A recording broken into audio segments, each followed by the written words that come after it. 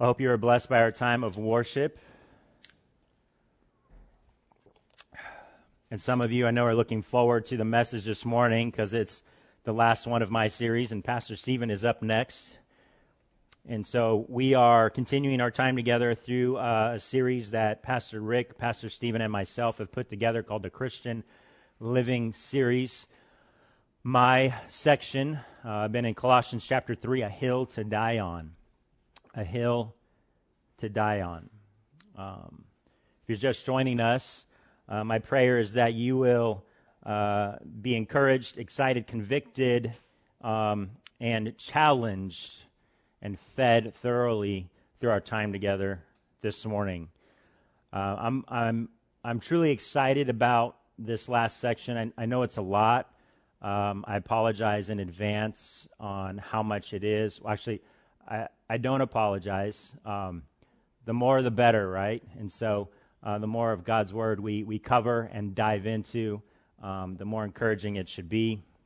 It was interesting because I was having a conversation with a neighbor down the street, and he was complaining that his pastor's messages were 45 minutes long, and anything more than 20, 25 minutes, he's not really want to be there for. And so I just listened and nodded my head, but I said, well, maybe I shouldn't invite him to our church. I don't know, but maybe I should. Maybe pastor's not preaching too well. I'm not sure. I don't know. I know the church that he goes to, but I'm not quite sure why 20, 25 minutes is what he's looking at. So just know that we are not slaves to the clock. That's something that I learned very early on as a pastor, to not be a slave to time, that we are slaves, we are committed, we are followers of Christ, and we submit to His Word. And so even though we are taking a larger chunk, this is the last message in my series, even though I could teach and preach on this several messages, I hope you're encouraged this morning. I'm going to have a lot of scripture for you. A lot of it is really close together, but I pray that you have a Bible, and as most pastors that I know and respect, they love to hear the turning of the pages by the congregation, and so I will just, my prayer is that you'd be able to get into the Word and flip through and learn your Bible more and more as we dive into it this morning. But let me do a quick review.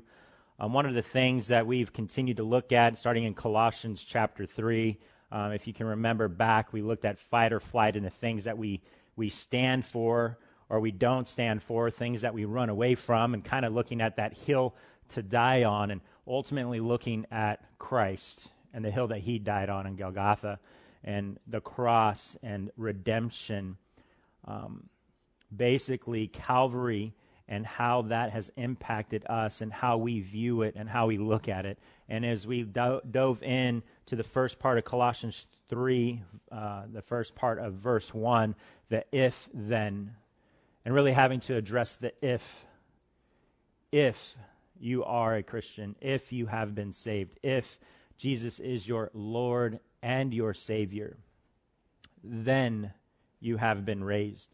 Paul is really addressing the mindset of the Christian, and not only that, but hopefully hitting home at their very soul and spirit and their hearts to understand these things. Why? Because of what Paul was dealing with in Colossae and the Colossians, and what they were bringing into the church, all the different Greeks and Gentiles, and all the different ways of the Jews and so on and so forth, almost a melting pot to a certain extent, but understanding this, that they would continue to bring in this culture.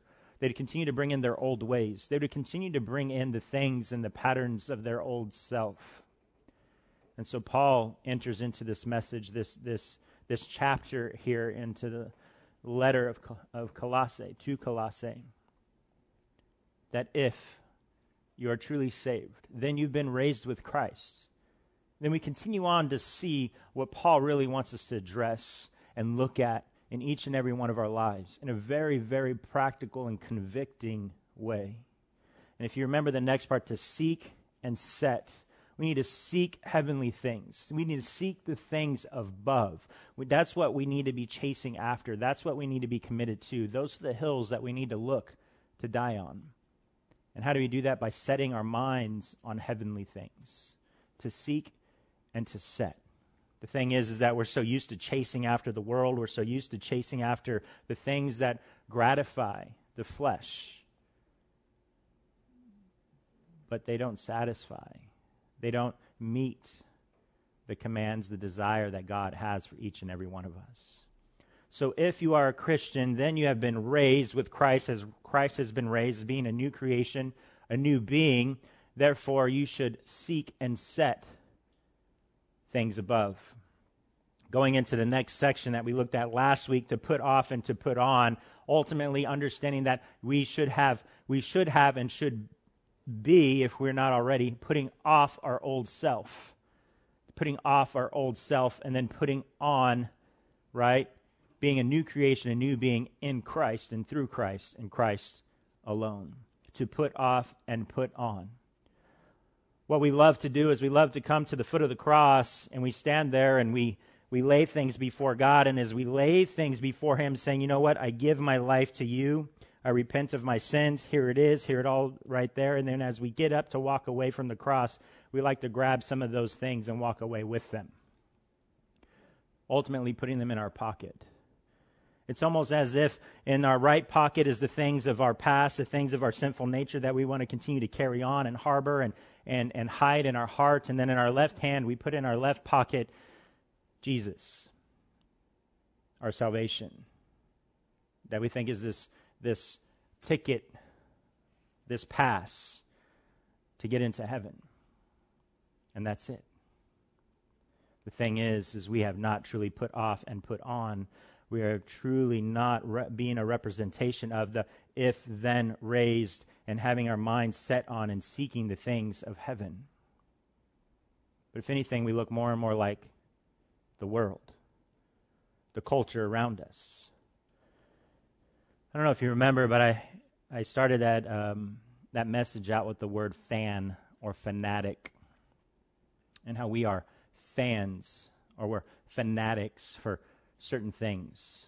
But when it comes to Jesus, we're afraid to be a fanatic. We're afraid to be a fan. We're afraid to be dedicated, to have this zeal for God. Why? Because we're afraid of what others may think. We're afraid of offending people. If you haven't noticed by now, if you've been listening to any of my messages, God's word is offensive to the lost. God's word is offensive to the lost. His word tells us that. So they won't know me. They'll reject me. Not only that, they're going to hate me. And know what? They're going to hate you because of me. We have to understand that we live in a time to where Christ is rejected more than ever. I guess I can't say that truly, because we can see in Scripture on how bad it gets, and there's nothing new in the sun. But for our generation is being rejected more than we've ever seen it before. And all that tells me is Christ is needed more now than it's ever been for this generation. And so as we continue to articulate, as we continue to dive in, as we continue to sift through Paul's words and truly understand the hill that we should stand on and die on and be shouting from the mountaintops is Calvary. The gospel is Christ. That the problem that we have in this world is a sin problem. The problem that we have in the church is a sin problem. The problem that we have with brothers and sisters in Christ is a sin problem. And something that we need to get to the very roots of. To get on our hands and knees in prayer. And to dig deep. And to address the issues from within. To put off and to put on. And so that brings us to our message this morning. We're going to be covering, I'm going to be adding verse 10, and I know we looked at verse 10 last week, but it's going to be part of the message, and I'm just kind of combining it with verse 11, so I'll be covering it together. But Colossians 10, through Colossians chapter 3, verses 10 through 17 is our text this morning. But I want to give you a little bit of a backdrop, as I usually do, and some of you give you a little more glimpse into my own life, is how do you feel encouraged? How do you feel loved? I think if we take a survey of everyone listening or everyone within the church, we're going to see a lot of different forms of encouragement, a lot of different forms of love. It was interesting, my wife and I were outside the other evening, and we were looking at our house and talking about some things on our house, yard work and stuff like that, and our neighbors come by, and some of you know who they are. I'm not going to mention who they are, but they're just amazing, godly people. We are so blessed to have them as neighbors, and just a wonderful, amazing family that we enjoy having next door to us.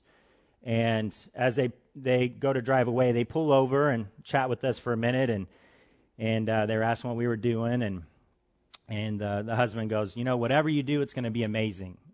Whatever you do, I'm sure it's going to be amazing. It's going to be wonderful. And he's just saying all these things. And I'm like, man, he doesn't know me that well yet. And so if any of you that know me, people who talk like that constantly, it not that I don't love them or I don't value them. It's just those words don't mean a lot to me. It's nothing disrespectful. It's nothing negative. It's just how I receive love and encouragement. And so I kind of stopped him in his tracks when he was done saying he was saying, and I said, I go, if you keep talking like that, it's hard for me to believe the things that you say. He goes, what do you mean? I was like, you're always so encouraging. You're always saying that constantly, like there's never anything that comes across. It's not like up here, cloud nine, encouraging. Like you don't even know what we're going to do. And you're like, I'm sure it's going to be amazing. It's going to be wonderful. And it's like, okay. And I appreciate that. But those that know me know that that's not a lot of weight with me. That's not a lot of weight. It's hard for me to receive words of encouragement. Majority of the time I believe that I'm just doing my job, and I don't believe that we should have these special accommodations or special awards or whatever it may be just for doing what I've been called to do, to being faithful. I know it's needed.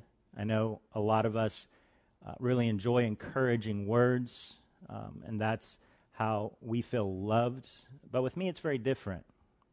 I feel encouraged. I feel loved in different ways. I'm not going to sit here and go into all these different ways of encouragement and ways of love, but there are people in my life, and there are people in my life that are very encouraging, and they're Barnabas-type people. And God puts them there for a reason. And why is that? Because I'm not a Barnabas-type person. Now, that doesn't mean I can't be encouraging. That doesn't mean I can't receive words of encouragement. It just means that that's not really at my strength, priority, top list, if you know what I'm saying. I have a friend that I'm really close with, and he is so encouraging all the time and just so loving. And it's like, sometimes it's like, man, you frustrate me. And he's like, why do I frustrate you? Why do I upset you? It's like, because you're encouraging all the time, right? And that doesn't make sense, but it makes sense to me. Why? Because God uses those people to convict me to be more encouraging, more loving in those ways. Now, I don't know if this is making sense to you or not, but for me, my prayer is that we can see through God's word the encouragement and the love that we are to have. But it comes in many different forms. Many different forms. See, one of the things that we really make a mistake on as human beings on this earth, as godly people, as Christians on this earth is this. We love and encourage the way the world tells us to. We love and encourage others the way the world tells us to. This is one of the things that is wrong with our current society, our current culture today. Why? Because of all the strife that is going on. If someone is loved and encouraged by you not believing a certain thing, then therefore you must do that. But God's word says otherwise. See, the thing is that we enter into a time, into a culture, into a season to where things are no longer acceptable. But what do we do if those things that are no longer acceptable to a certain group of people is how God calls us to live our lives? We need to learn to encourage. We need to learn to love the way God has called us to. And it's a very delicate balance. One that I'm continuing to work on, one that I'm continuing to struggle with, one that I'm continuing to pray about, one that I continue to repent over. And so my prayer this morning is that you would be challenged. Even if you're a super encouraging, loving person, that comes and just flows out you naturally and you frustrate Pastor Raff, that you would be encouraged and challenged and convicted by God's word this morning. Now, don't get me wrong. We're not going to be covering all the different types of love and love languages and different types of things, but we're going to see very specifically in here as Paul addresses these things. We're basically getting to the other side of that coin of Paul says, this is what, if you are then raised, seek, set, put off, put on, your life shouldn't look like this. It should look like this. And this is why. And this is how. Very, very practical and convicting. Before I go any further and we get into our text, let me pray. Lord God, thank you for all that you've given us. Thank you for our time. My prayer simply this morning is that your word would stand alone. Not my opinion, not my commentary, not my thoughts, but your word. May we cling to your word. May we rely on your word. May we allow your word to pierce our hearts and our soul and our minds. May we honor you in all that we do, and may this message be of you and no one else. And we pray all this in Jesus' name. Amen. Colossians chapter 3, we're going to start in verse 10, and we're going to end in verse 17. I know there's a whole other section there of Colossians 3. That's for another time and date. But follow along as I read God's word. It says, starting in verse 10, and have put on the new self, which is being renewed in knowledge, after the image of its creator. Here there is not Greek and Jew, circumcised and uncircumcised, barbarian, Scythian, slave, free, but Christ is all and in all. Put on then, as God's chosen ones, holy and beloved, compassionate hearts, kindness, humility, meekness, and patience, bearing with one another, and if one has a complaint against another, forgiving each other as the Lord has forgiven you. So you also must forgive.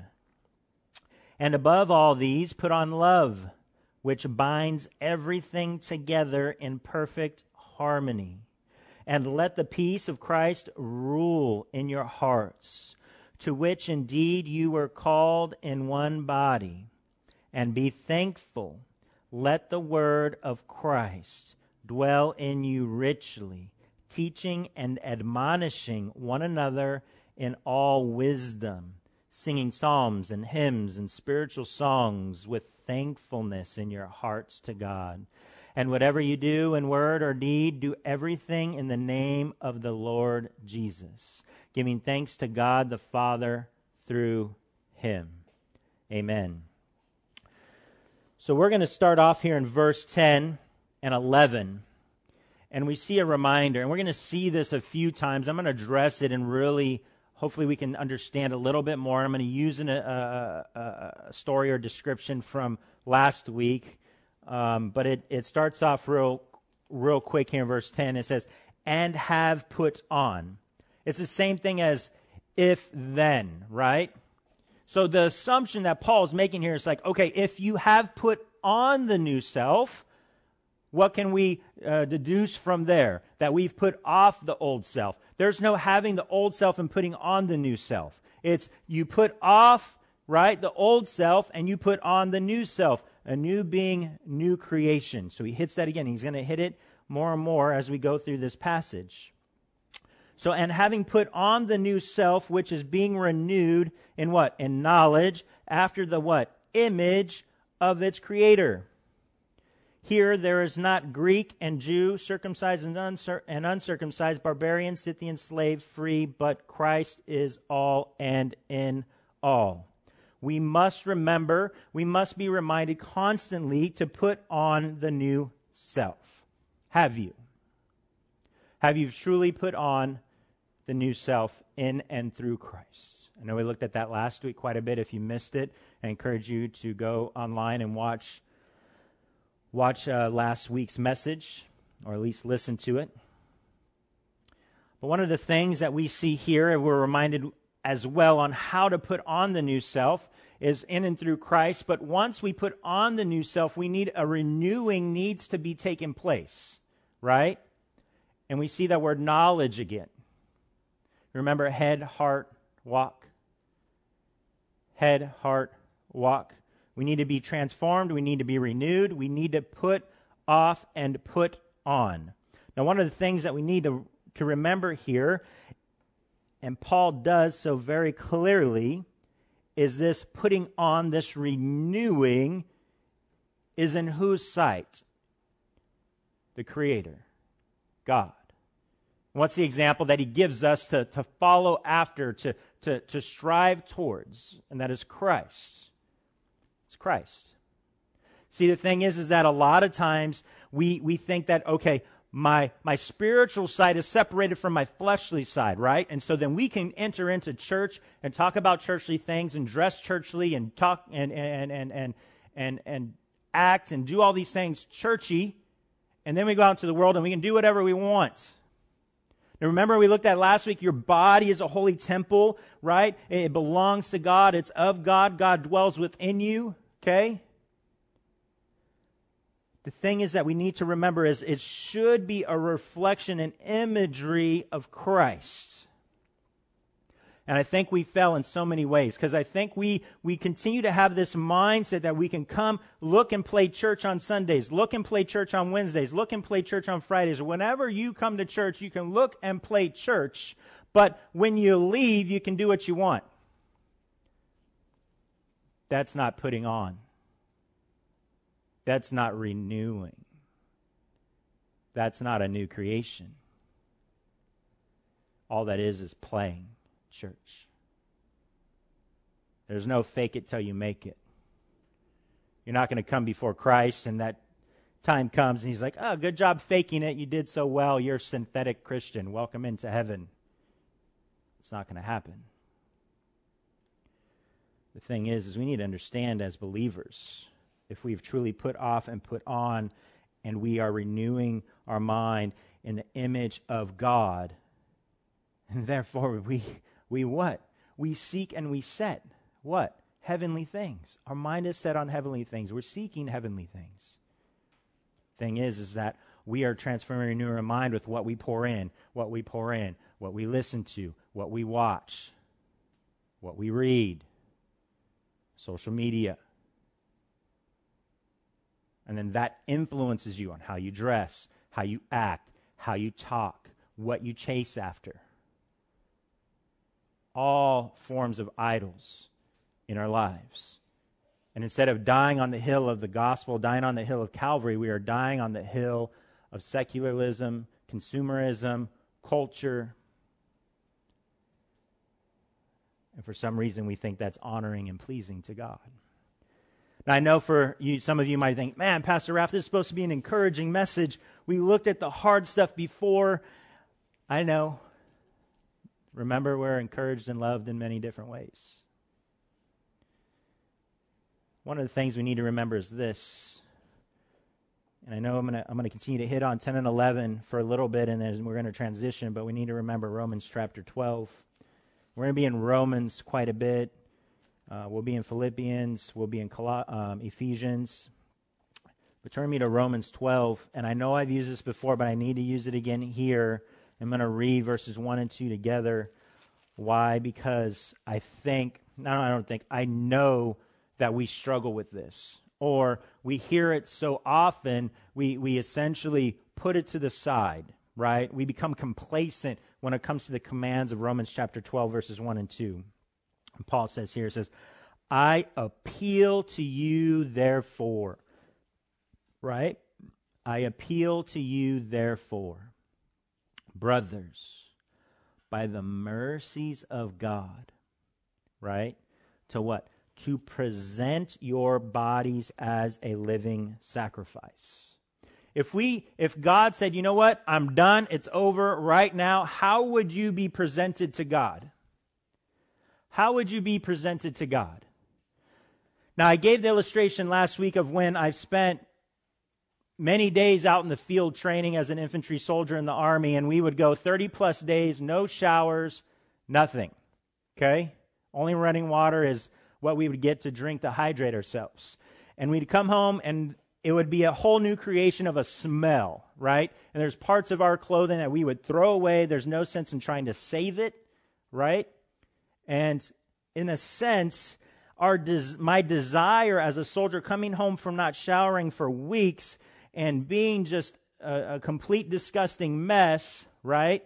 That I want to get out of those old clothes. I want to cleanse myself and put on a fresh, clean of clothes, and how renewing and refreshing that is after so many days and weeks without a shower. That's how our salvation should be.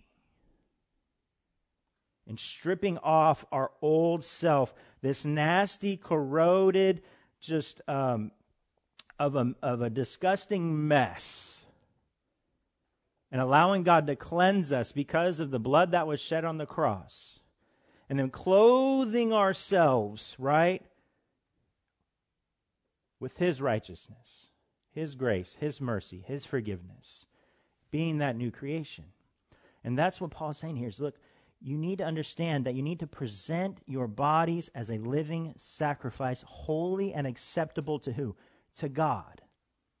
Not holy and acceptable to this world. Stop with the concerns of this world. Seek and set heavenly things. You need to understand that sometimes we feel that we are essentially new beings, new creation, but all we're trying to do is, in our corroded and tattered and soiled self, we're just trying to clean little spots, and we think we're okay, and we never really put off those old clothes, our old self. It says here, which is your spiritual worship. A lot of times we feel we come here and we sing songs in church we're doing such a great thing, and it is. We're called to do that. We're called to rejoice. We're called to sing these songs, and we do it out of love and just adoration and an awe of God. But a lot of times our spiritual self, our spiritual worship is anything but. Verse 2, do not be conformed to this world. Oh, yeah, Pastor Ralph, we've heard that. We know, but we got to live. And look, every time I talk with anybody about not conforming to the world, to set their minds on heavenly things, even my own self, I always hear this one word, but this, but that. Well, and see, here's the thing. You don't see that in Scripture. There's no option. There's no fine print clause. Well, if you're in this season, don't worry about it. Or if you're doing this, don't worry about it.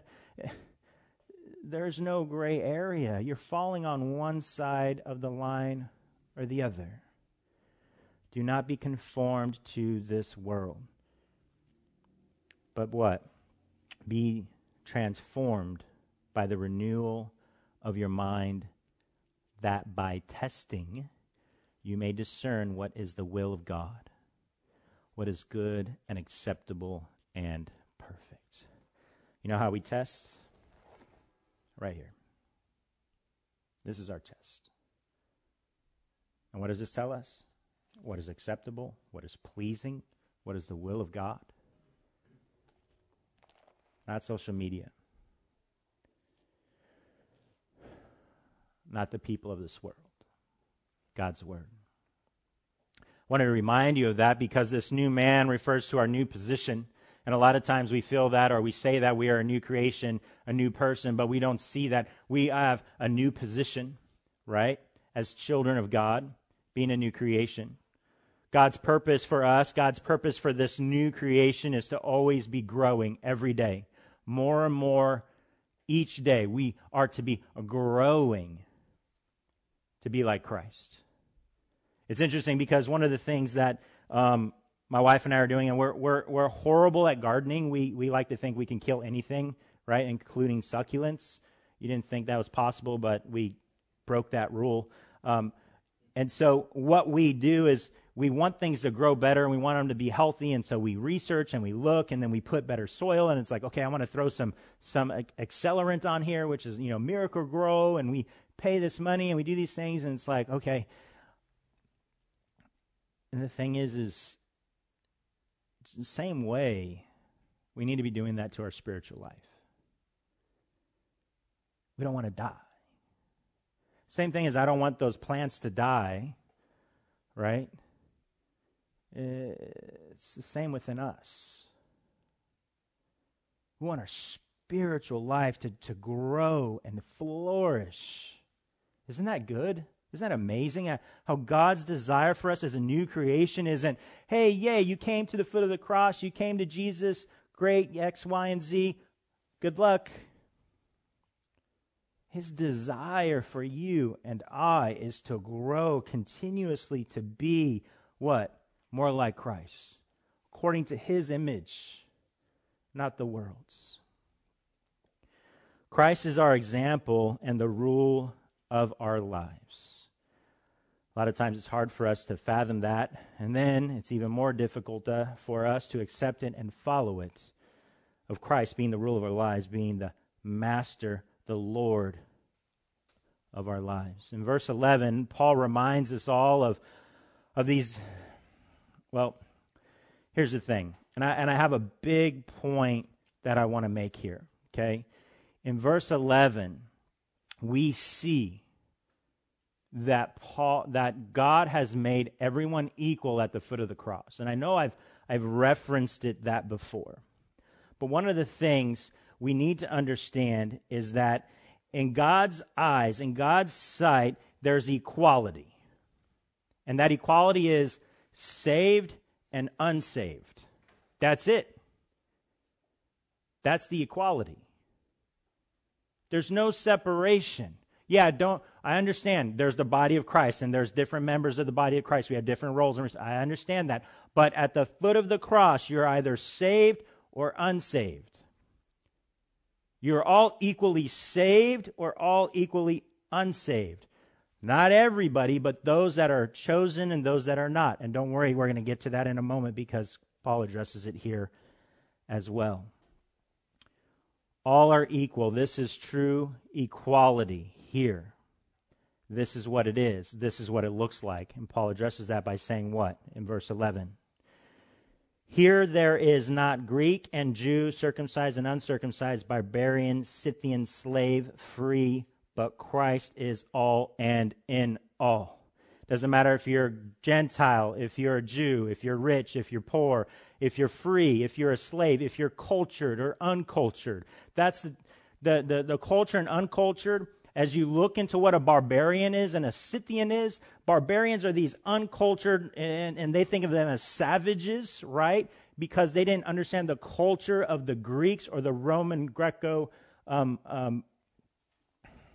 philosophies and a way of life, so they were considered barbarians. And they could have just been simply other types of cultures and the way they express themselves and the way they go about and live their lives, but they were considered barbarians because they were uncultured. Now, the Scythians were barbarians, but they were the worst of the worst. They were extreme. And so it doesn't matter if you're a barbarian or Scythian.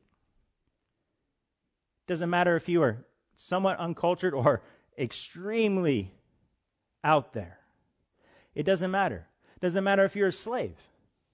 It doesn't matter if you're free. It doesn't matter if you're rich. It doesn't matter if you're poor. At the foot of the cross, you are all equal. That's the thing where people are like, you need to stand for inequality. You need to stand. It's like, you know what? The only thing that I need to stand or kneel for is for Christ at the foot of the cross. Don't tell me what I am to do and not do apart from God's word. Don't assume for some reason you know the convictions that the Holy Spirit placed in my heart that are not of this world. They simply flow from God's word, from the Holy Spirit that He's placed within me. This is equality. We are all equal at the foot of the cross. We are all equal when we will be standing before God. But this is what Christ produces. He produces these types of things for us to understand why. Isn't this so good for us to hear this in God's word, to see it in God's word? And I know some of us might be thinking, it's not that simple. It's not that simple. You're right. We make it complicated. Because over and over again, as I approach these conversations and I talk to people and they're like, well, this and that, it's like, we make it so complicated. God's word makes it so simple. The problem is we're fighting against it. Remember that fight or flight? We're fighting against it. And what are we fighting against ultimately? Our flesh, our sin.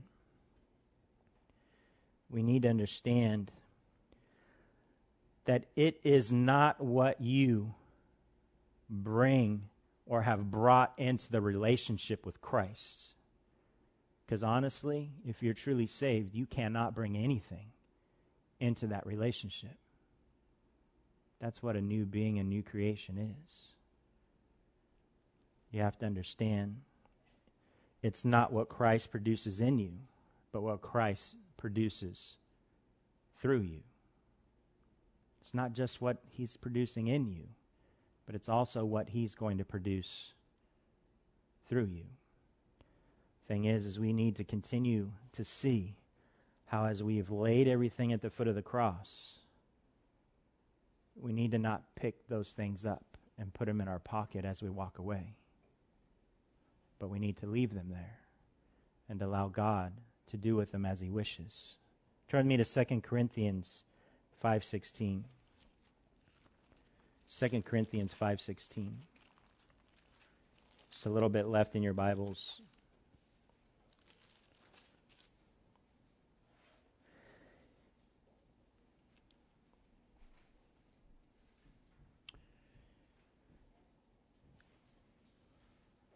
Second Corinthians chapter 5, verse 16 says, "From now on, therefore, we regard no one according to the flesh." We regard no one according to the flesh. So as Christians, there should be no Gentile, no Greek, no slave, no free, no rich, no poor, no white, no black, no yellow, no purple. There should be none of that. As Christians, we should be Christian, non-Christians. Why? Because it makes a difference on how we interact with others. Non-Christians, it's not going to be the same standard or understanding that stuff is through Scripture, and my ultimate goal is to pray for their salvation and to share the gospel with them. That's it. Christians, fellowship, right? Part of the sanctification process, learning, understanding, conviction, accountability, all these things that we've gone over. So we see here, we regard no one, what? Of the flesh. Even though we once regarded Christ according to the flesh, we regard Him thus no longer. Therefore, if anyone is in Christ, he is a what? New creation. The old has passed away. Behold, the new has come. All this is from who? From God, who through Christ reconciled us to Himself and gave us the ministry of reconciliation. Our ultimate goal and understanding for those that are lost, those that are living in the flesh, is to be reconciled with God. And how did God make that possible? In and through Christ. Calvary. That's why when it comes to the lost, we need to share the gospel. when it comes to those that are Christian and they're living in sin, we need to point them what? Yeah, to the gospel, but help them identify their sin, repentance, so ultimately they can have reconciliation with God. Because sin fractures our relationship with God. It taints our relationship with God. We need to learn, we need to understand, and we need to ultimately what? Apply to our lives what this means and what this looks like. Now let's continue to move on. Verse 12. Put on then as God's chosen ones. And like some of us are probably getting excited. It's like, okay, we're getting to good stuff, right? I'm slowly flipping over that coin so we can look at the other side of it, right? Put on then as God's chosen ones, holy and beloved, compassionate hearts, kindness, humility, meekness, and patience. Wow. Now, we can go on, and I can combine 13 with that, but I wanted to just look at verse 12.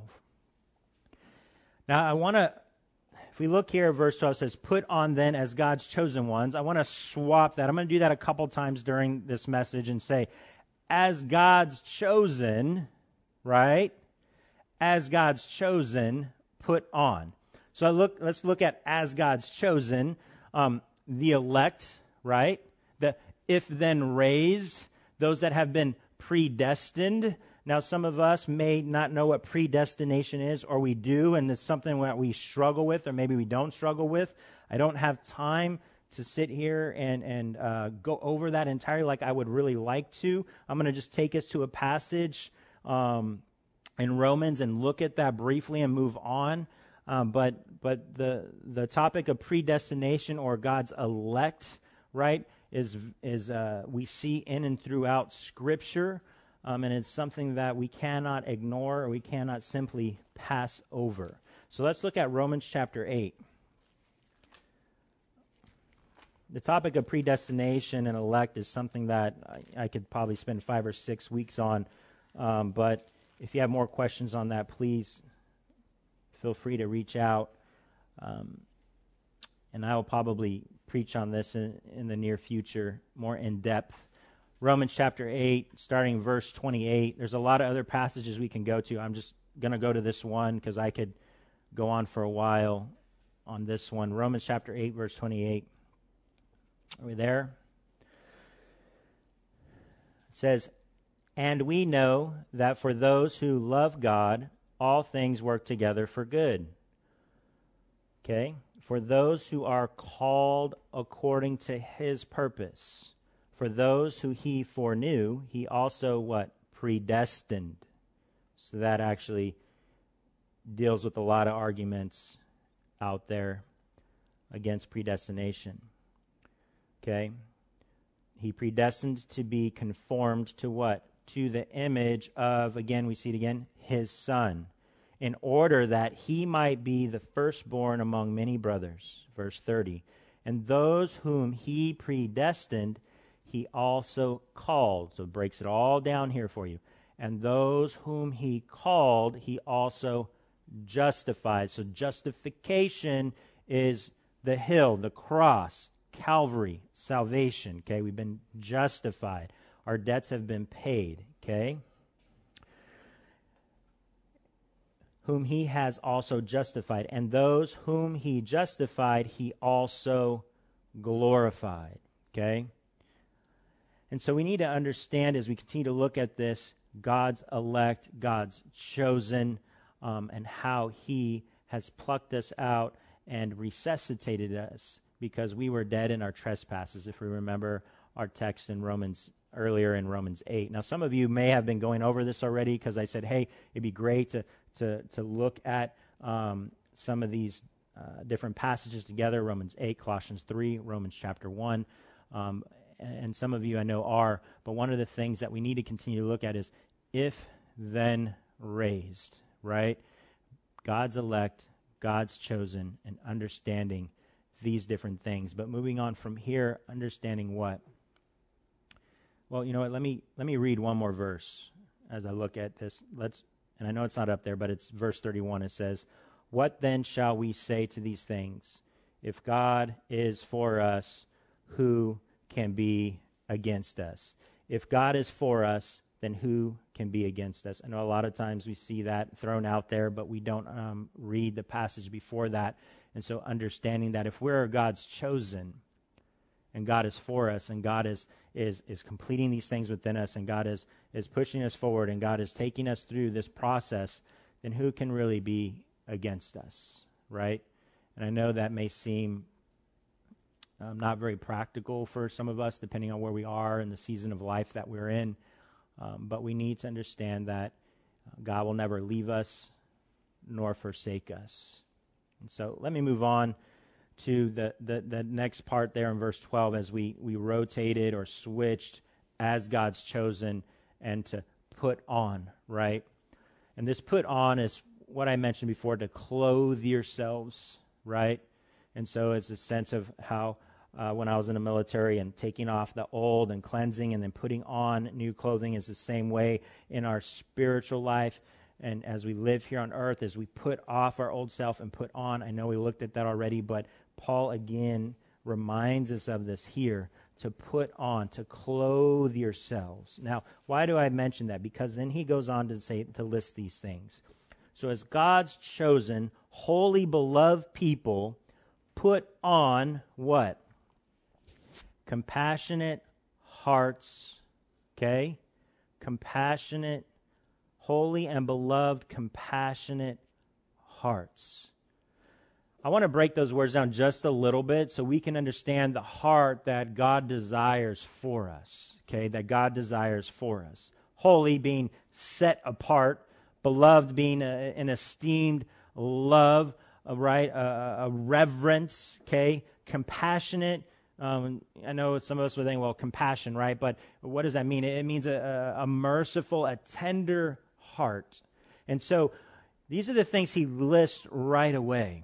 And Paul says, look, as a new being, a new creation, God's chosen, put on this type of a heart that is set apart, a heart that has esteemed love, a reverence, right? A heart that is compassionate, that is full of mercy and tenderness.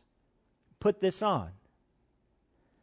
And for someone like me, it's like, wow, that I can't get past that. That's something that I really need to allow resonate and to meditate on and to really try to soak it in, because I need work on that. I think we all can. See, I think some of the times we feel as people that if we're just kind to everybody, that what I do on the outside will ultimately then affect the inside. But a lot of times, how we act on the outside is not really what's going on the inside. And see, Paul hits what's in the inside right away. Because he already talked about the knowledge, right? The renewing, so the head, and then now he's getting at what? The heart. It's like, look, this is where that needs to be. If you've been transformed, if you're renewed, if you're a new creation, new heart, right? You need to have a heart that is set apart. You need to have an esteemed heart. You need to have a compassionate, a mercy, a tender heart. This is what you need to put on.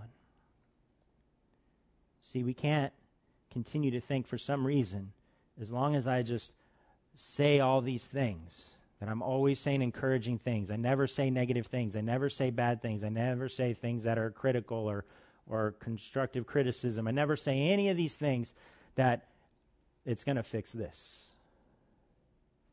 See, the thing is that's not how it works. It's not from the outside in. It's from the inside out. Paul knows this. And Paul sees what's going on in the church. Hey, don't come here and play church. Then when you go back home, you're living the old ways that you used to live. You need to change your heart. The heart needs to be focused, needs to be directed on the right things. And it should be a heart that has been clothed and put on of this tenderness, this compassion, that has been set apart, that is holy. The head, heart, and walk. It's all because of what? The cross. We cannot get away from the cross. So then what? So as Paul addresses this, saying, okay, as God's chosen, put this on, have this heart. Then it says what? We need to put on kindness, humility, meekness, and patience. Kindness, humility, meekness, and patience. Wow. Some of us, this comes very easy. Again, I would challenge you, is it just on the outside or is it from the inside as well? And some of us, like, we're great at that. Our heart is always, we have that kindness and we're meek and we're patient and we have humility and all these different things. Wow, this is awesome. But there's a little bit more to it than that. One of the things that I've mentioned before in the past in previous messages, and those that have been around for a while know this, that I'm not always the easiest person to love. I'm not always the easiest person to love. And so some of us, we look at this and it's like, wow, kindness, humility, meekness, and patience, I'm great. I do that wonderfully. But what are you surrounding yourself with? Is it others that are just like you? Because a lot of times we gravitate to those that are easy to love. We gravitate towards those that we enjoy, like it's an enjoyment. But is that what God calls us to? He calls us to love everyone. As the body of Christ, we're not to separate, right? We're to be together. And then I've seen this over the 17, 18 years that I've been doing ministry in a lot of churches is, a lot of people, they gravitate to what they're comfortable with and what makes them feel warm and fuzzy. And anybody who kind of challenges that, social distancing before social distancing was a thing, right? How do you respond in this? Because this is where Paul hits with the word patience. And we're going to get into that in a moment, and we're going to look into that quite a bit more. But we need to really see that this kindness, humility, meekness, and patience, wow, wonderful, great things, amazing attributes. And we're going to see where they come from, right? And what this is getting at. But we need to understand that it's there for a reason. Because I'm sure just as the church here in Colossae, there were those that were abiding by God's law, abiding by God's rule, and what he had there as the new church was coming up, and those that were living in ways, and they were really, you know what, I need to just separate myself. I need to stand back. I need to be away from those people. Turn me to Galatians chapter 5. And as Paul deals with this within the church, it's so relevant for us today in our church, in the Western Christian church. Galatians chapter 5, okay? And a lot of you know this already. You know where I'm going. Verse 16, okay? It says, "But I say to you, walk by the Spirit." And I love this passage. I'm going to read the whole thing. I know it's kind of long, but it's something that I want us to gather and have a complete picture of. "But I say, walk by the Spirit, and you will not gratify the desires of the flesh. For the desires of the flesh are against the Spirit, and the desires of the Spirit are against the flesh. For these are opposed to each other, to keep you from doing the things you want to do. But if you are led by the Spirit, you are not under the law. Now the works of the flesh are evident: sexual immorality, impurity, sensuality, idolatry, sorcery, enmity, strife, jealousy, fits of anger, rivalries, dissensions, divisions, envy, drunkenness, orgies, and things like these." And we went over a bunch of those different things already previously. Last week, "I warn you, as I warned you before, that those who do such things will not inherit the kingdom of God. But the fruit of the Spirit is love, joy, peace, patience, kindness, goodness, faithfulness, gentleness, self-control. Against such things there is no law.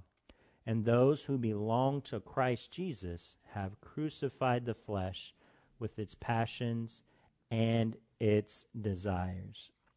If we live by the Spirit, let us also walk by the Spirit. Let us not become conceited, provoking one another, or envying one another. He's trying to help us understand more and more is, look, this is how you are called to live.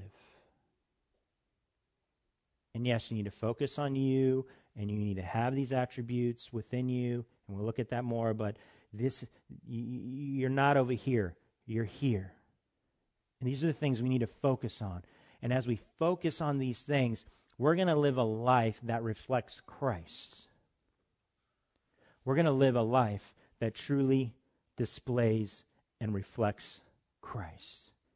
It's good stuff. It's stuff that we need to be looking at on a daily basis, but we need to look at as a holistic view of how God is calling us to live with Christians and non-Christians. This is the true spirit, the spirit that God gives us. How can this not shine through?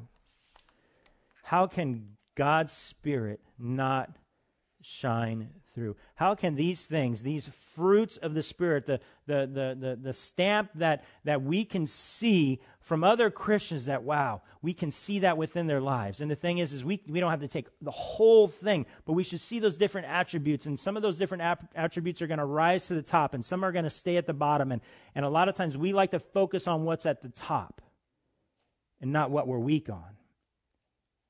But see, it needs to be switched around to where, okay, I do these so well, I naturally do these. Let me kind of put these here, and I'm going to naturally do those. So I'm going to focus on these things right here. And as I focus on these, I'm going to naturally be doing what I'm good at. But as I focus on these, I should be what?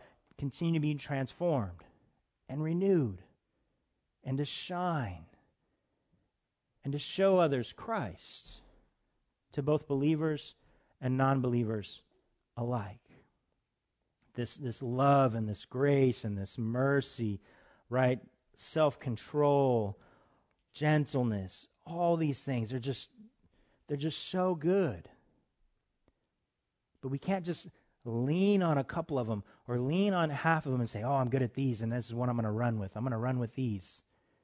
And we need to also look at the ones that we're not so good at and say, you know what, I need to work on these. I need to surround myself by people that frustrate me. And that's one of the things that I've always communicated. And I get different responses when I have interviewed at different churches over the past few years. And I've interviewed at quite a few over the past few years that I've been in ministry. And they're like, that was typical. What is your weakness? And he's like, I'm not, I can encourage people, but I'm not great at it. They're like, well, what do you mean? It's like, God hasn't made me a Barnabas, And so I like to surround myself by people that are Barnabases. And they're like, well, why is that? And it's like, because they convict me and they challenge me. And they don't make me feel warm and fuzzy, but they challenge me. And see, the thing is we like to push away from the people that challenge us. We like to push away the people that make us feel uncomfortable. The thing is we should be clinging to those that are ultimately trying to help us be sanctified in and through Christ. We must remember this, and I threw this in here as almost like a side note, but turn with me to 2 Timothy, because I truly believe that some of us struggle with this, and we go from one end of the spectrum to the other. 2 Timothy chapter 1, verse 6, it says, "For this reason I remind you to fan into the flame the gift of God which is in you through the laying on of my hands. For God gave us a spirit not of fear," or some of your translations might say timidity, "but of power and love and self-control." Man, it's amazing how he pieces those three together to where, you need to fan that flame of the gifts that you have, of the desire that God has put within you through the Holy Spirit, but understanding that in and through that, we need to not be fearful. We need to not be scared. We need to not be ashamed. Verse 8 says, therefore, do not be ashamed of the testimony about our Lord, nor of me, his prisoner. Don't be ashamed. Remember, I talked about that before, but a lot of times there's so much we press forward, and then things that we don't like or rub us the wrong way or we're not comfortable with, and we go the other way. One of the things that we need to see and understand as God's chosen, what we're standing for. Because he tells us we need to understand that we don't have fear, but we have power and love and self-control. We need to stand for the right things. We need to stand for the gospel. We need to stand for others' salvation, sanctification, ultimately to cling to the cross. These are the things that we need to run after. So the fruit of the Spirit are something that we can spend a lot of time on. We will be moving on, but we need to understand that as we look at the fruits of the Spirit, we cannot just focus on the ones that we're comfortable with, but we also need to focus on the ones that we struggle with. Verse 13 and 14 and 15 in Colossians chapter 3, as we move on, the word bearing, and bearing is really connected with the word patience, right in verse 12, and it says, bearing with one another, and if one has a complaint against another, forgiving each other, as the Lord has forgiven you, so you also must forgive. Verse 14, and above all these put on love, we see it again, which binds everything together in perfect harmony. Verse 15, and let the peace of Christ rule in your hearts, to which indeed you were called in one body, and be thankful.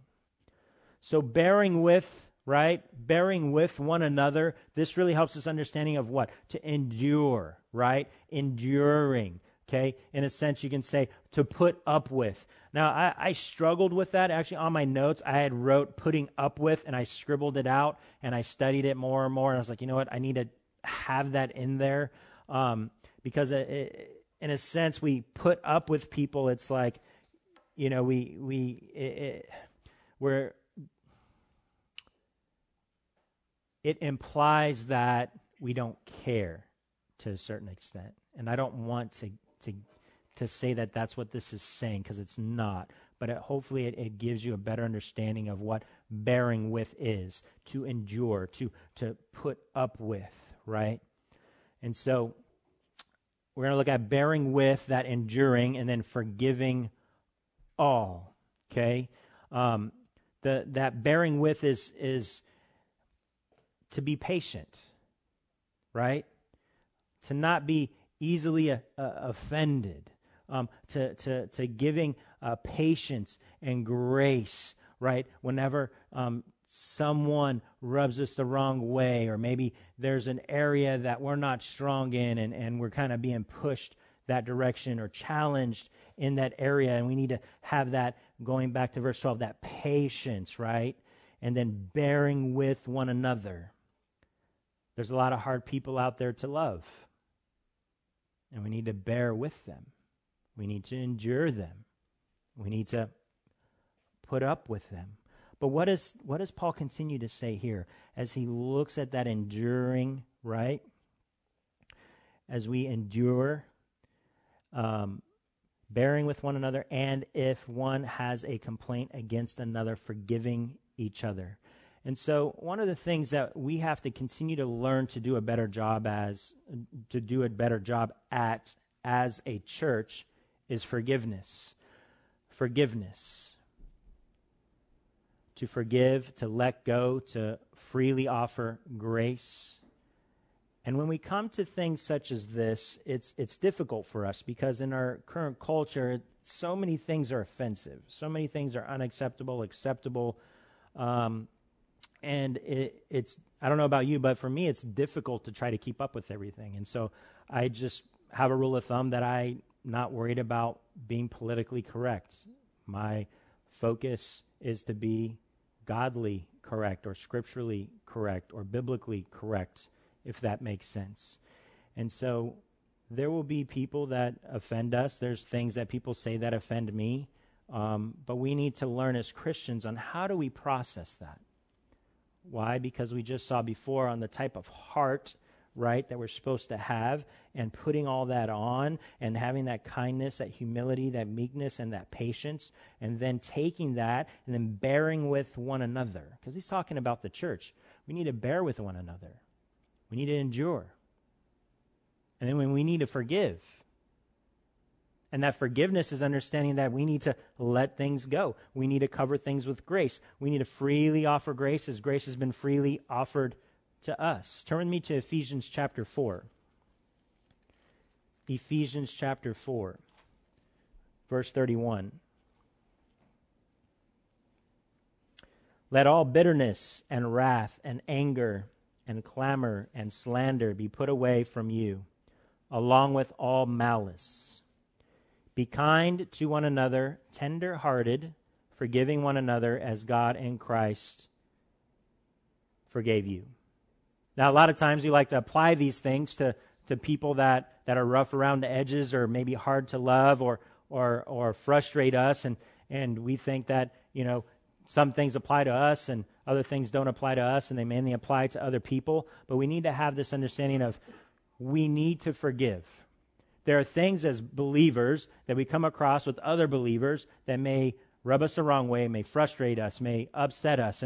And with me, I deal with that a lot. There's a lot of small things, and my wife holds me accountable a lot of times and brings those up and is like, why did this upset you? Why are you frustrated? Why? And it's like, I need to learn to let things go. A lot of times we have a hard time of letting things go, and it goes into the heart. What am I holding on to my heart? In my heart. And I can't let go.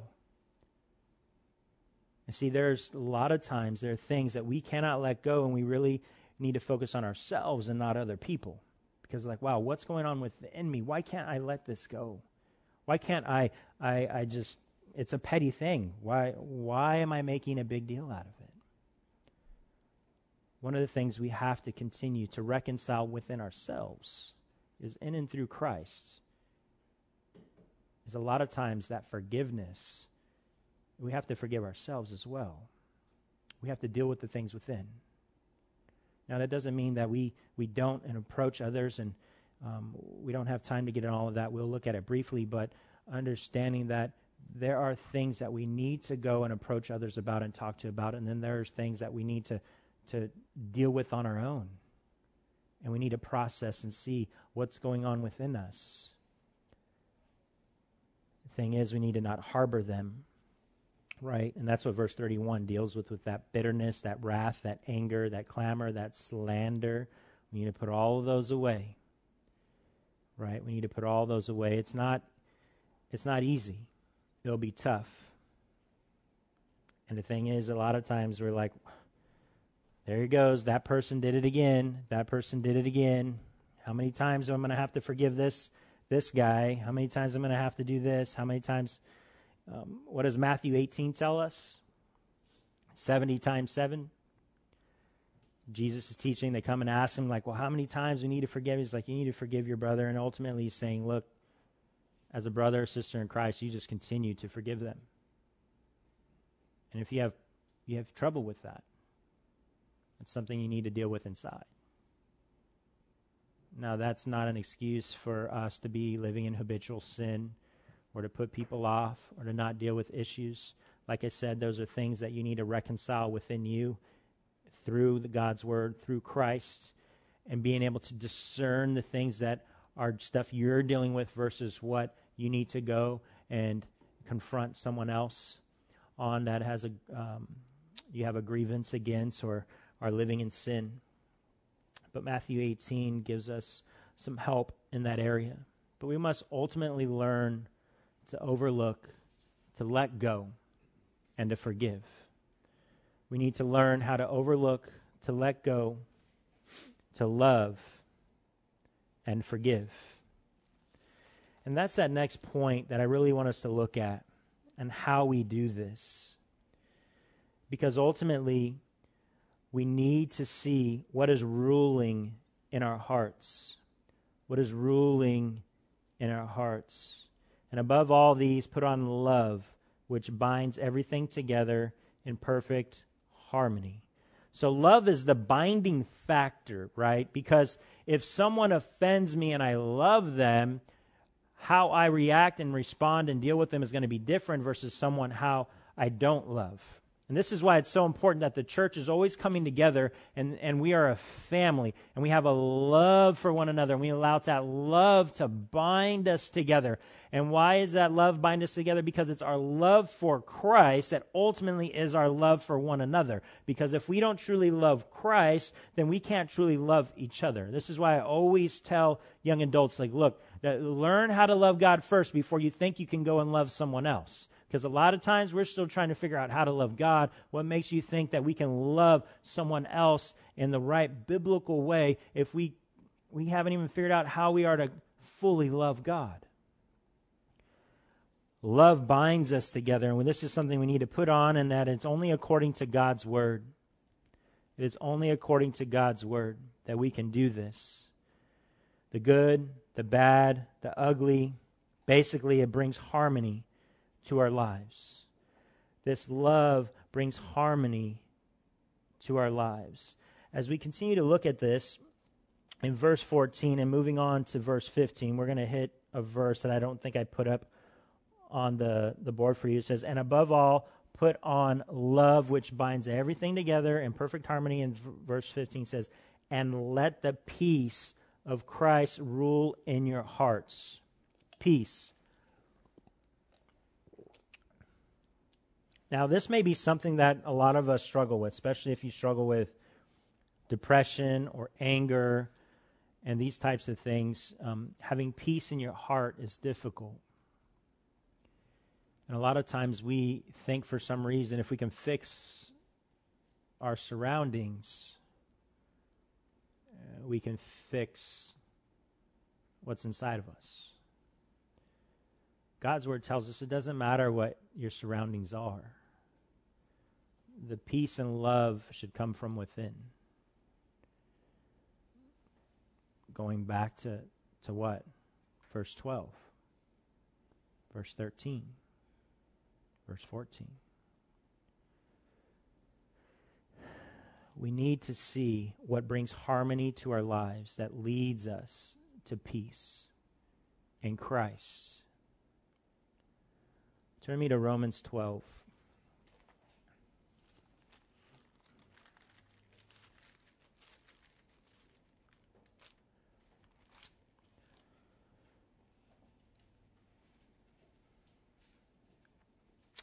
Romans 12, verse 9 says, let love be genuine. So before you judge me on my introduction this morning, on my discussion with my neighbor, right? These are the types of things I really cling to, or let your love, let it be genuine. There are certain people that I look to that are super encouraging, super loving all the time. They'll never say anything critical, never anything negative. And those are the people I look for correction, for criticism. Why? Because I know if they're saying it, it's truthful, it's honest, it has weight to it. Okay? Now I know I'm telling you my secrets, right? But then there are those that are super critical, right? And analyzing and have high standards and all that. Those are the ones that I kind of look for encouragement. Why? Because it has a lot of weight to me. Now, internally, this is always what kind of going on. Why? Because to me, I know it's genuine. And that's just me. It's not everyone. You might relate to that or not. I don't know. Maybe I'm just a weirdo. But it's genuine. And that's what I look for. I look for authenticity. I look for things that are real. Right? And that's why a lot of people's description of myself is what you see is what you get. let love be genuine. Abhor what is evil, hold fast to what is good, love one another with brotherly affection. Outdo one another in showing honor. Do not be slothful in zeal. That's that zeal we talked about of what a fanatic is, right? Be fervent in spirit. Serve the Lord. Rejoice in hope. Be patient in tribulation. Be constant in prayer. Contribute to the needs of the saints and seek to show hospitality. Wow. Love this part here. But as a genuine love, right? And it says, outdo one another in showing honor. If anything should be competitive, it should be how we lift each other up, right? A lot of times we are so focused on ourselves, we miss it. And at the end of that, it talks about hospitality, and that's another area that we can all do better on. And a lot of times when we look at these, and I'm teaching on things, and I know a lot of us are, well, but COVID, but this, and I'm like, but God. But God. If diseases, pandemics, whatever you want to call it, was a determining factor or deterrent to spreading the gospel, missionaries would all come home and not exist. So many people then, even now, as they always saying, where you live is your mission field. Where you live is your mission field. But now we're afraid to go out of our homes. To me, it's no different. Yeah, I want to be respectful. I don't want to get others sick or whatever it may be, but that will not deter me from living out what God's commands are on my life and sharing the gospel, living in fellowship, living with believers, being the body of Christ. Turn me to Ephesians 4. Ephesians 4. Don't worry, we have plenty more to cover. Ephesians 4, verse 1, it says, I therefore, a prisoner for the Lord, urge you to walk in a manner worthy of the calling to which you have been called. This Ephesians chapter 4, verse 1 should be something that is a conviction to all, right? Again, I talked about, tattoos and things like that in the past, and I was like, this is probably something that I could put on myself and look at it on my arm or wherever, just so it's for me to see, not for anyone else to see, and just, it's about, wow, I need to walk in a manner worthy to be called a son of God. Do we grasp the magnitude of that verse? To walk in a manner worthy. Verse 2, with all humility and gentleness, with patience, bearing with one another. And we see it again. Patience, bearing with one another. What? In love. Now here's the action. Eager, what? To maintain the unity of the Spirit in the bond of peace. Eager to maintain the unity. We're going to look at that a little bit more later, but that unity with one another, right? That we need to stay together. We need to allow these things to separate us. The thing is we're clinging so much to this world, right? We're clinging to it. And we continue to make up excuses, or we continue to water down things. We're like, well, we don't really have to gather. It's not necessary. We cannot look at God's word and think it's not necessary to live out Scripture. It's necessary for us to live out the commands constantly. These are the convictions that we should have, that should be within us, that should dwell within us, and that should be ultimately what? Just eager for us to live them out.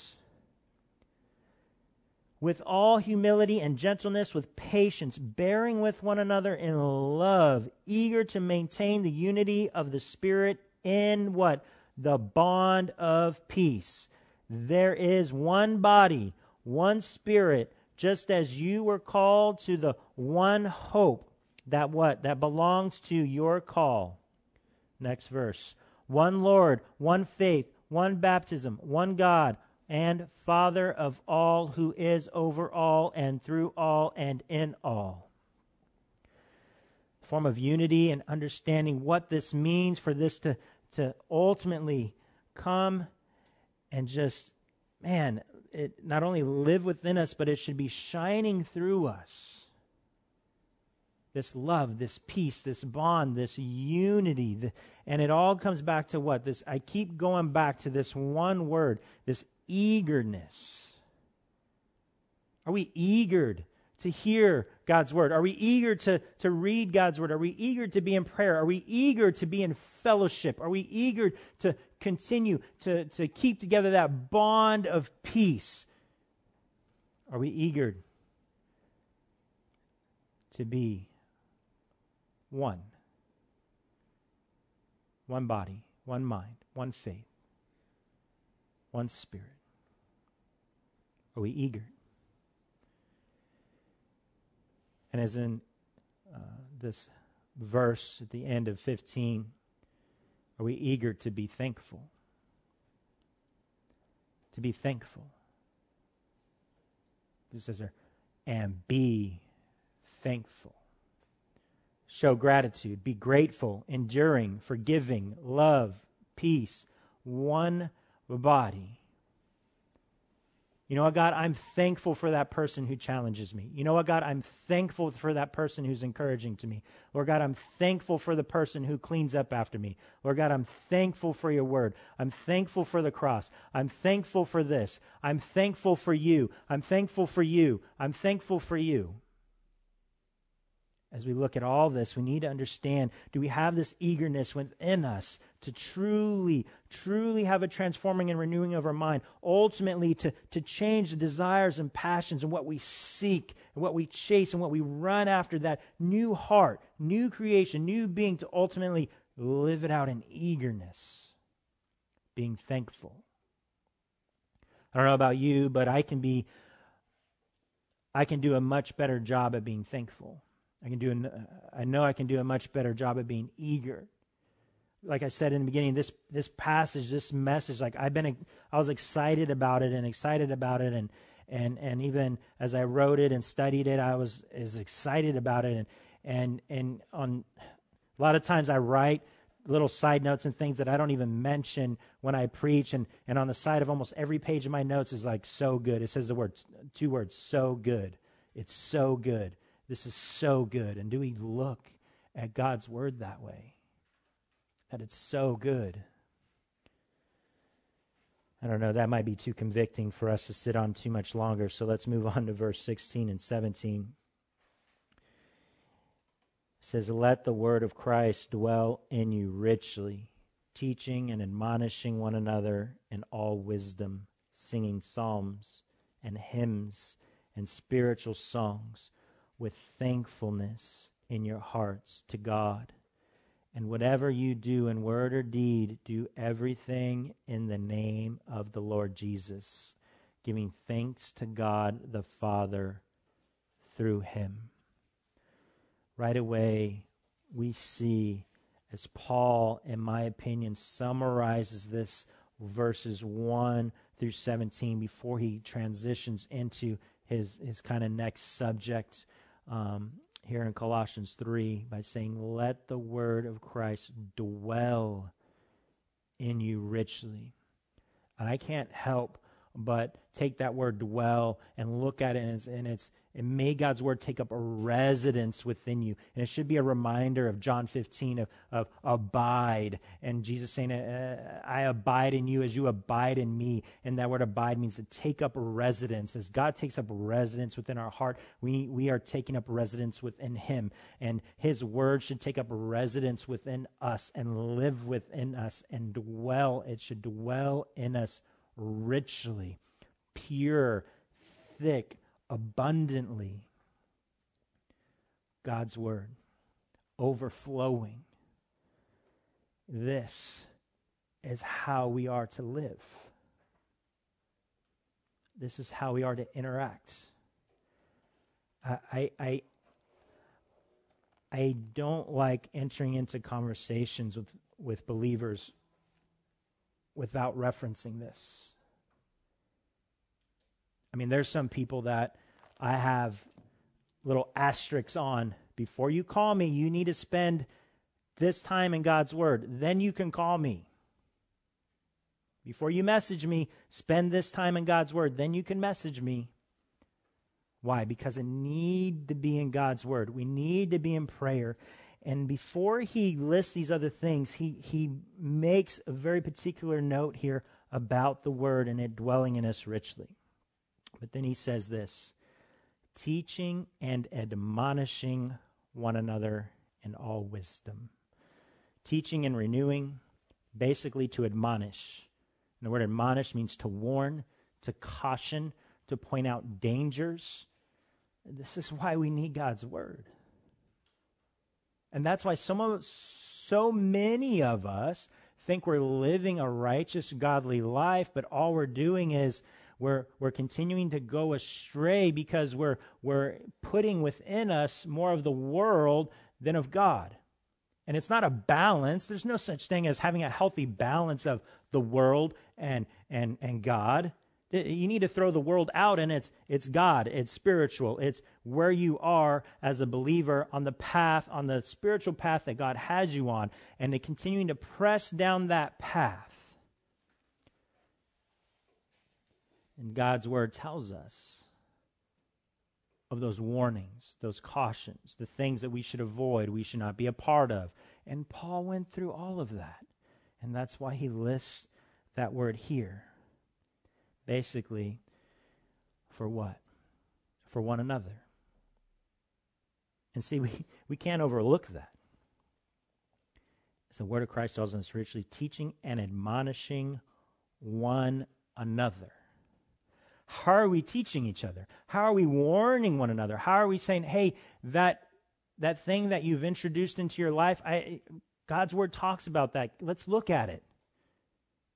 I can remember years ago, and I preached messages on it. I was invited to schools to actually teach on this particular thing because it became so popular. It's like, don't judge me. Don't judge me. As Christians, we need to be making these judgments. Not in a critical way. Remember, we need to put on that heart, right? That heart that God calls us to have. That meekness, that love, that peace. But we need to admonish one another. With what? With His Word. That's why we see that right before. Let's go. I'm not going to go on my notes anymore. Let's go to, it's going to be up here, 2 Timothy chapter 3. I think I'm going to hit the point too much and then take you to 2 Timothy, and then it's going to be repetitive, even though it should be. But let's go there. 2 Timothy 3:16. And a lot of us know this, and I'm going to, okay? All Scripture, okay? All Scripture, 2 Timothy 3:16. All Scripture is breathed out by God and profitable for teaching, for reproof, for correction, and for training in righteousness, that the man of God may be competent, equipped for every good work. Do we get that? Do we see it? The Scriptures, the Holy Scriptures, are to be teaching one another, to reproof, to rebuke, to correct. Are we doing it? Are we doing it? We just love hanging out. We just love having meals together. As Christians, we need to love each other so much that there's a reconciliation that we desire to have with God and for others to have with God, believers and non-believers alike. This is the love that God calls us to have. This is what God wants us and desires for us to live our lives, because as we do this and we have a heart and mind for unity and for something that is profitable for one another and for our spiritual walk and sanctification, we know that we have each other's best interest at heart. But see, here's the thing. We don't trust. We have a fear of being hurt, rejected. We have a fear that someone might think we don't love them when we really do.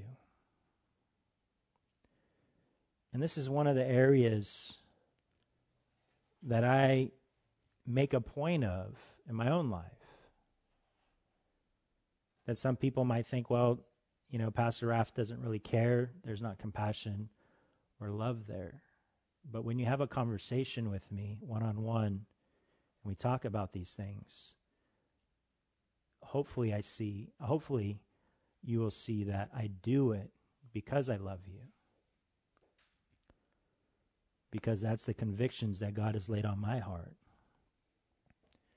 And he says these are profitable for us. His word is profitable for us to teach, to rebuke, to correct, to train. Why? Ultimately to equip you to do God's work. To do God's work. Nowhere does it say God's word is there to lift you up and feel warm and fuzzy, to make you love yourself more, to be a better you now. Any of these things, it's to what? Ultimately give you what? To seek and set the things above, heavenly things, to do the work of God. Right? Profitable. Why? How? In wisdom, the scripture tells us. And that allows us, as Paul has gives descriptions or experiences or testimonies in his own life, that wisdom to take God's word and say, wow, this is how God's word is applied. This is what it looks like applied. And a lot of times we don't get to that point. We get into God's word and it's like, oh, wow, I learned something new. But did we have a renewing of the mind? Or we might have this, a quiver in our liver and we feel a certain way about something that we read or we heard, but it didn't really renew our heart. And how do I know that? Because there's no action. There's a transforming and renewing that needs to take place. So therefore, we can what? Live it out. To show and have a head, heart walk. To show the fruit being produced in our spiritual lives. Day in and day out. This is what Paul is getting at. And he says, through this, right? Singing psalms and hymns and spiritual songs with thankfulness in your hearts to God. Man, this love, right? This admonishing, this knowledge, this renewing, this all should be praised. Singing, rejoicing with thankfulness. I remember, and this is a story that shows that I'm not perfect. I know some of you think I'm perfect and I'm, without sin. And I always tell you, spend 5 minutes with my wife and you'll see how human I really am. And so for some of you that have that perception of me, I remember we were coming home one day and I don't know if it was from San Jose or whatever, but we were coming down a back stretch towards Los Banos and I got pulled over. And young cop pulls me over and this guy, usually there's no discussion, there's no nothing, and he just comes up and, I'm giving you a ticket, essentially. I'm like, okay, give him my stuff. It sucks. My kids got scared, but then they thought it was funny. And, Daddy's not perfect, and so Daddy was speeding, and I was coming down a hill, and so I can blame it on the hill, but, I was speeding. And when he was done, I told him how much I appreciated him, and I shook his hand. And so then he stopped, and he started to have a discussion with me. He goes, why would you do that? Like, no one has ever shaken my hand and told me, thank you for giving them a ticket. And I said, I told him that I understand his job and the necessity of it, that a lot of people drive recklessly. And in his mind, he's saving lives. He's saving lives. And he's seen probably a lot of bad accidents, being a CHP officer. And, I appreciate what he's doing. In the same way, we need to understand what the Scriptures tell us when people rebuke us and admonish us and warn us of the dangers of sin. They're just trying to save our lives. And Paul's saying we need to rejoice over that. We need to have a heart that is thankful, a spirit of love and understanding. And so many times, again, we don't understand, we don't look at it that way, and we take it as an attack or something negative. If anything, those are the people we should surround ourselves with, that have a heart of love and grace and mercy and compassion, but will admonish us, rebuke us, correct us, and train us up. Because if we don't desire those things, then ultimately we're saying, I don't care about doing the work of Christ. I don't care about doing the work of God. Because those are the things that the Scriptures tell us what Scripture is for, so that we can do the work of God. I'm going to reference it. It's going to be on the TV, but for time's sake, I'm going to reference 2 Corinthians 5, verses 19 through 21. It talks about the spirit of reconciliation. In verses 14 and 15 of 2 Corinthians chapter 5, about how God's love should control us. But ultimately, again, looking at that passage, just having an understanding that we are to be ambassadors for Christ. We need to be ambassadors. And what that means is you're a representation here in this foreign land for God. We are, I said we are, but I should be saying we should be a representation here. We should be that ambassador that here on behalf of God. And as we look at concluding this in verses 16 and 17, it says, let the word of Christ dwell in you richly, teaching and admonishing one another in all wisdom, singing psalms and hymns and spiritual songs with thankfulness. I don't know about you, but with me, I can't help but reading this and getting excited. In your hearts to God. And whatever you do in word or deed, do everything in the name of the Lord Jesus, giving thanks to God the Father through him. Everything you do. An ambassador, a representation, everything you do. Well, God doesn't care if I'm in my pajamas, eating a donut in bed, watching. I don't know if what that means to you or not, but is it a representation of the attitude of your heart? I don't know.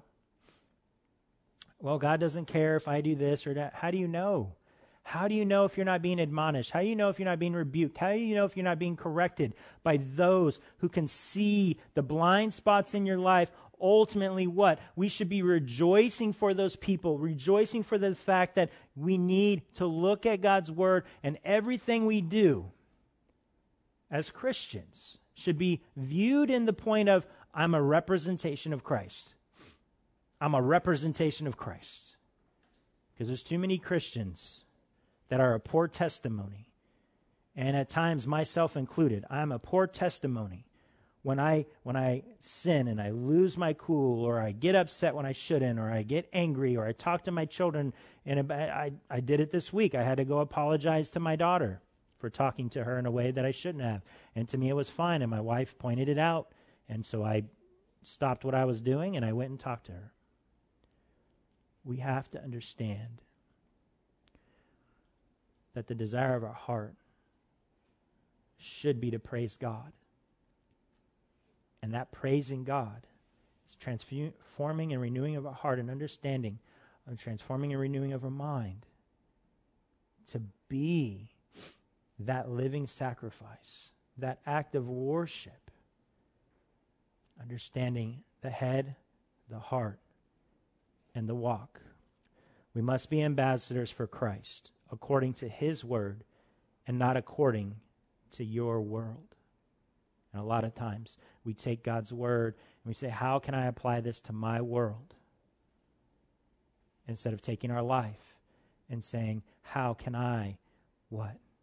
Apply God's word to my life, which should be what? A reflection of Christ. I'm going to close with this passage, Philippians chapter 2. And I know I say this a lot. It's one of my favorite passages in Scripture. Just so you know, you can have a lot of favorite passages in Scripture. The more you have, the better. It means you're in the Word more. I don't know. Philippians chapter 2, verse 12. Just pay attention to the words. Just listen. I mean, this part of my Bible is so marked up. I have a hard time reading it sometimes because I've marked it up so much. But Philippians chapter 2, verse 12 says, "Therefore, my beloved, as you have always obeyed, so now not only as in my presence, but much more in my absence, work out your own salvation with fear and trembling. For it is God who works in you both to will and to work for his good pleasure. Do all things without grumbling or questioning, that you may be blameless and innocent children of God, without blemish, in the midst of a crooked and twisted generation, among whom you shine as lights in the world, holding fast to the word of life, so that in the day of Christ I may be proud that I did not run in vain or labor in vain. Even if I am to be poured out as a drink offering upon the sacrificial offering of your faith, I am glad and rejoice with you all. Likewise, you also should be glad and rejoice with me." So Paul's desire to confront and to continue to address these issues is so that the church, that the congregation, that the people, that the followers of Christ would shine.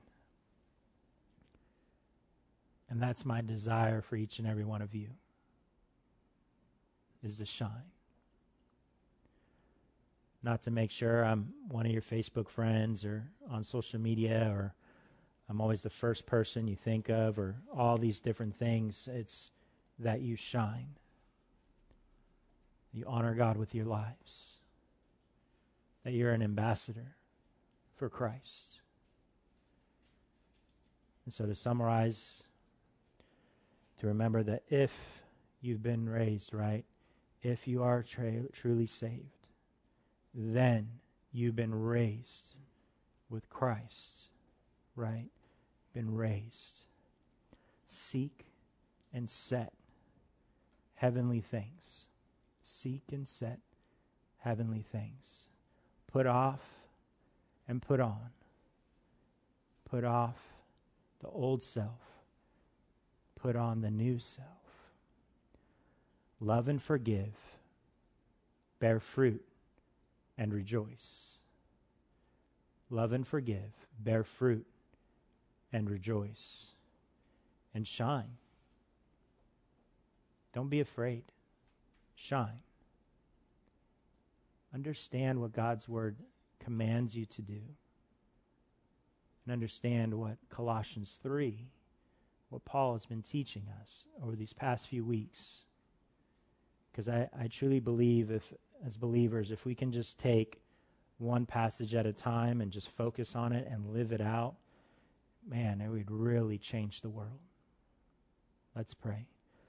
Lord God, thank you for all that you've given us. I know we've spent a lot of time in your word, and my prayer is that it's been honoring to you.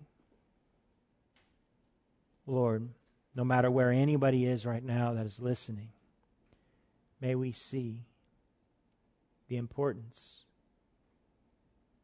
of your word. That there are so many hills out there for us to choose to die on, to stand on. But the only one that we should really focus on, to really care about, to really hold on tight for dear life is the gospel. That we live in a fallen world. And the issue that we need to address is sin. Sin within ourselves, sin within the world. And we can only do this in and through Christ. Thank you for loving us and being with us on this journey and convicting us to be more like your Son each day. And we pray all this in Jesus' name. Amen.